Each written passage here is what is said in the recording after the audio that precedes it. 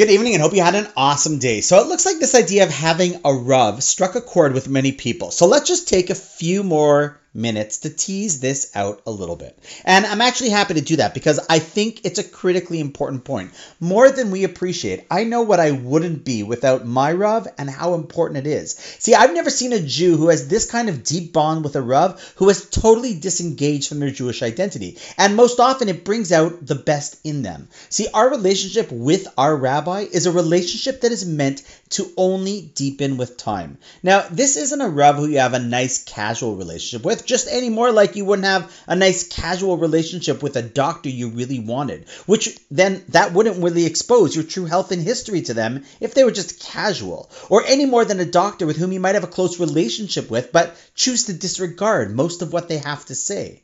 See, unfortunately, this is how many people see their relationship with a rabbi. And this is actually one of the greatest challenges in today's generation when dealing with Jewish identity. See, one of the reasons why I think it's so tragic when people move away from belonging to a synagogue is because someone who can disconnect from a shul often means they have no Jewish spiritual anchor and mentor to help them progress and grow throughout their life. Now, it doesn't have to be through a shul, but very often it used to be. And to be honest, even for many who do belong to shuls, the rabbi doesn't serve as a Rav to them. He just gives a sermon or is there to officiate from cradle to grave, but the relationship is transactional or episodic. It isn't a deep bond built from knowledge of one's life, challenges, aspirations, potential that invests time in it.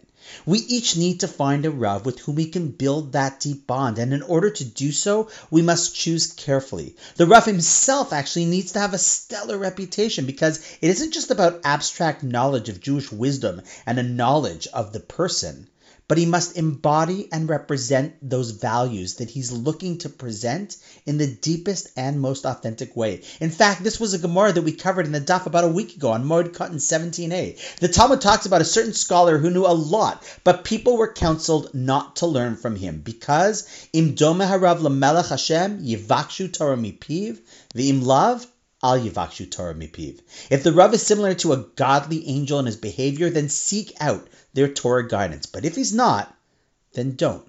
A Rav should be held to a higher standard, definitely, because Torah isn't an abstract philosophy, it's a Toras Chaim, a living roadmap. And if the one from who you're learning is not living it, it means they're not one you should learn from on this level. This is the type of Rav you should be looking for to develop a relationship with. And this is the type of commitment you need, one that is invested with time, communication, trust, and respect.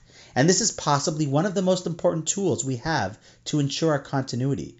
So I hope this both clarifies the importance of this relationship and also shows the commitment that is necessary on both sides for it to be real, from you and from the Rav. And on that note, wishing you an awesome night, and I look forward to seeing you tomorrow.